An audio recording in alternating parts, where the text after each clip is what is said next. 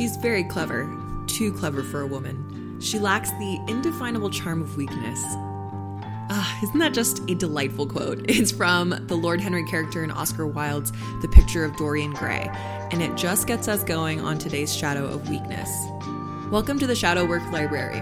I'm Jessica DePazzi, and for the next at least 60 shows, I'm going to take you through this series that covers the spectrum of negative patterns in the human experience.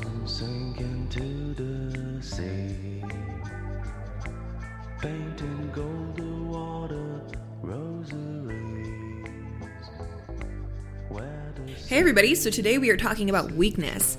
And weakness in the context of it being a shadow is the perception that the masculine psyche is more powerful than the feminine psyche.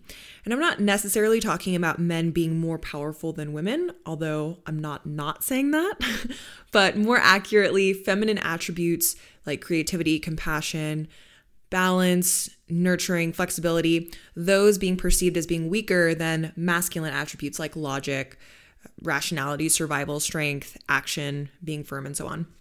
And so obviously both men and women have all of these traits, but archetypally, women being more feminine and men being more masculine is usually how it goes down. So where does this shadow come from? The shadow of weakness exists because way back in the day, our reality was survival of the fittest, and physical strength governed so much of if we were going to last the winter or not. Today, survival looks a lot different. We're just starting to come off of the tail of women feeling powerless and financially dependent on men because of their role as needing to stay at home and tend to the children and the household. And we're still in the transition period of moving more into equality, but like with any transition, it's swinging way to the other side of the pole first. So there are many women who believe that the time for men is over and it's all about women's turn to rule. This is really just an attitude of women who are embracing the masculine systems that they're claiming they dislike by entering into that world of competition and hierarchy. And I know I just made that sound pretty negative, but it does need to happen for a bit. Like with any transition period, swinging to another extreme for a while is just part of the process before it settles where it needs to. Anyway, this is one of these topics that can invoke some strong emotions because there's naturally a charge between the feminine and the masculine. And so discussing these topics can be a little challenging because there's a lot of hidden opinion and biases that even I'm aware I'm even doing. So just hang in there with me, even though I feel like I'm being pretty balanced here. But I just wanted to bring that up because I'm going to continue to speak frankly and as consciously as possible without worrying too much that I'm offending anyone. I'm just telling you what I think, and you guys can do with it what you like.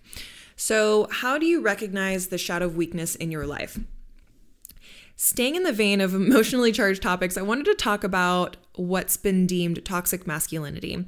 That term popped up in 2019 and we were just hearing it everywhere. And for anyone who's tuning into this in the future, right now it's early 2020 and it doesn't seem to be trending at the moment. But back when it was really in the news quite a bit, something rang just a little weird for me every time I heard it. And after a bit of reflecting on it, I felt like the general definition just seemed a little incomplete. And with that incompleteness, there was actually a lot of issue around people misunderstanding it. And I don't think that needed to happen. Articles were saying that someone exhibiting toxic masculinity is a man suppressing emotions or masking desires. He maintains this appearance of hardness and uses violence as an indicator of power. And the term became so topical and newsworthy because this series of traits can be physically dangerous, which has been and is still a big problem today. But I think there's another side of the story that's less sexy, which is the over-sentimental man who actually suffers from the same root cause of weakness that what the media was deeming toxic masculinity. These are men who overprocess their emotions and they are just very draining on others, and it's just as weak in the context of the shadow. Being addicted to expressing your distress and then maintaining this appearance of weakness and lacking the inner strength to stick up for yourself, this is that other form of toxic masculinity, which for lots of shame manifestations of shadows, you guys remember, I'm not going to remind you again after this one, but it's that introverted, induced form of fear versus the outwardly expressive version. So the shame version seems less negative because on the surface it's quieter. But I think abuse can come in a lot of flavors, not just the obvious ones. Being emotionally overbearing and using people as emotional trash cans is cruel in its own way. And on the other side of the story, it's much less sexy, is that women can exhibit toxic masculinity as well. Like I mentioned at the beginning, men aren't the only people who have masculine traits. There are plenty of women who maintain that definition, that appearance of hardness, using violence to overpower their partners because she knows he can't hit her back, or that's really bad.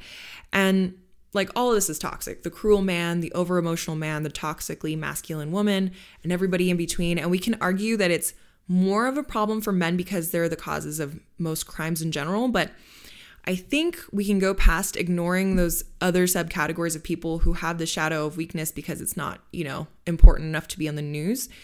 And so what I'm getting at is what's not newsworthy that I feel wasn't discussed that results in some of these more dramatic crimes of toxic masculinity are the issues that start in the family. Kids need to be brought up by their parents who support each other and their energetic differences so that they can take on the world more emotionally balanced. They need to have role models who understand and obviously acknowledge that subtle strength of compassion and tenderness that women have, or more of the feminine energy evokes.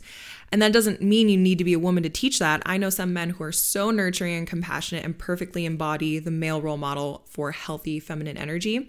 All I'm saying here is there's a perception of what's powerful, and that's historically been brute force, hierarchy, winning in competition, and that perception is still very real. And while there's a great, awesome place for that, if we really want to do something with this issue with men, it's for families to teach their kids about the strength that comes with yin yang or balance or whatever you want to call it, and understanding that people who honor more of the feminine version of power, that they are not weak and that it's actually necessary in order to have any real progress in the world. So what do we do about it? Now, we can't go back and live a different childhood. So what we can do about weakness right now as a functioning adult is both the reactive type and the repressive type need to get on the same page here. People who we perceive as cruel, the more reactive types, they need willing victims in order to hold their power. This is a two-way street. And I'll be the first to send myself a message right now saying that sounds pretty insensitive to people who are abused by the reactive weak. What I'd like you to take away from this is if you have a tendency to be the abused, you need to take a stand for yourself right now and stop identifying as weak and identify that you perceive yourself as weak. And if you have more of that reactive form of weakness, that toxic masculinity type, you need to take a stand for yourself too, but this time from a heart-centered place, and admit that you're projecting your own fear of being weak onto other people who you've then become hardened to. So now for both types of people, after stripping away that surface level coping facade, we're all dealing with the same root cause here, which is this fear of being weak. So now I'm going to say something that I'm not sure everyone is going to agree with, and let me know if you do or not. No matter who you are, where you came from, what issues you've experienced in the past, or even lack of adversity you've experienced, I believe we all have the equal opportunity to overcome the shadow that believes that we're weak. Now, we're not all born equal in terms of current societal definitions of power and success. Some people are born into severe poverty. Some people are born into horrible families. Some people are born with disfigurements, and some are born into privilege. But I think we do each have equal opportunities in consciousness. We all definitely have different ways of finding courage in pain or adversity, but I think we're equal in our ability to do so.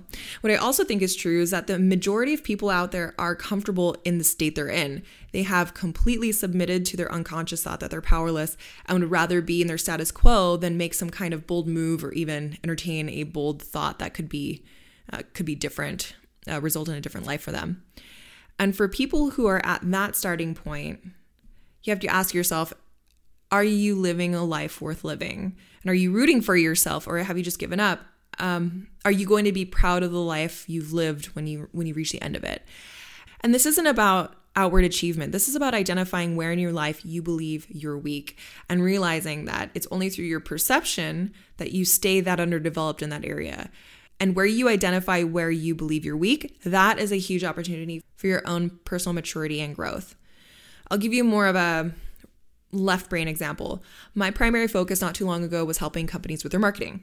So for every client, we go through an audit of what they're doing, where they're crushing it, and where they're missing the mark. And I would get so excited when I see that they have some weaknesses in their marketing plan, because that just tells me it can only go up from here.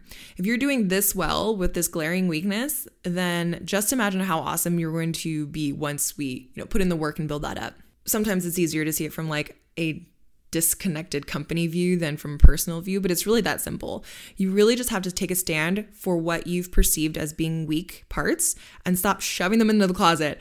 And that takes practice, which makes us a little different from the shadow of victimization, which I talked about on episode 4, where we're all victims to something. We can achieve a sense of freedom through extreme ownership of what you've prioritized in your life. And the keyword there is like a sense of freedom.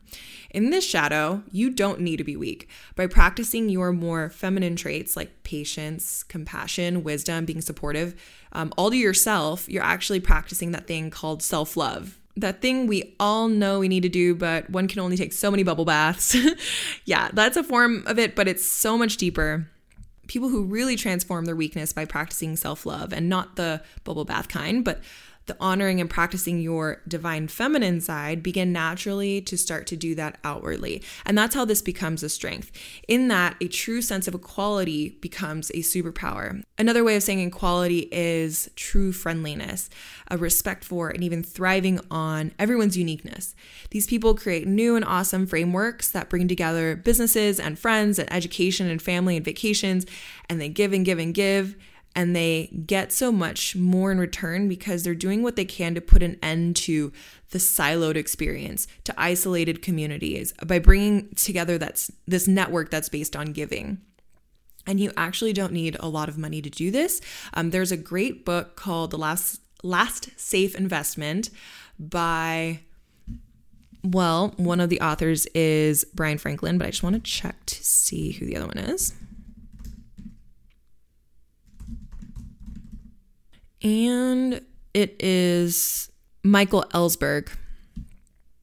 So this book is great. It was given to me at a mastermind, Barbell Mastermind. It basically talks about how you can create a life for yourself that creates true prosperity by checking a whole lot of boxes in the least amount of things possible.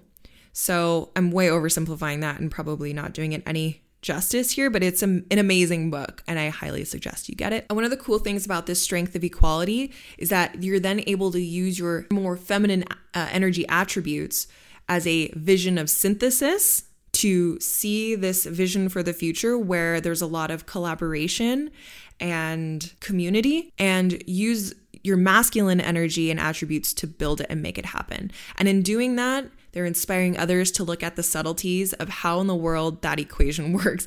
And then people just start trying it out for themselves. So it's just this awesome ripple effect. All right, that's weakness being transformed into the strength of equality. I think we covered some good ground there. Now, I also wanted to mention that if I say something and you're like, that doesn't make any sense to me, there's a good chance it doesn't make sense to a lot of other people. So your feedback would be awesome. And if you're so inclined to help me improve the way I communicate this, shoot me an email at jessica@thespecialforcesexperience.com and I'll answer you as soon as I can. Have a great week, everyone. And I'll see you next time for the Shadow of Doubt. So excited for this one. If self-doubt plagues you, or if you experience suspicion more than you'd like, then the Shadow of Doubt is going to blow your mind. This one was a real game changer for me, and it might be for you too. Talk to you soon.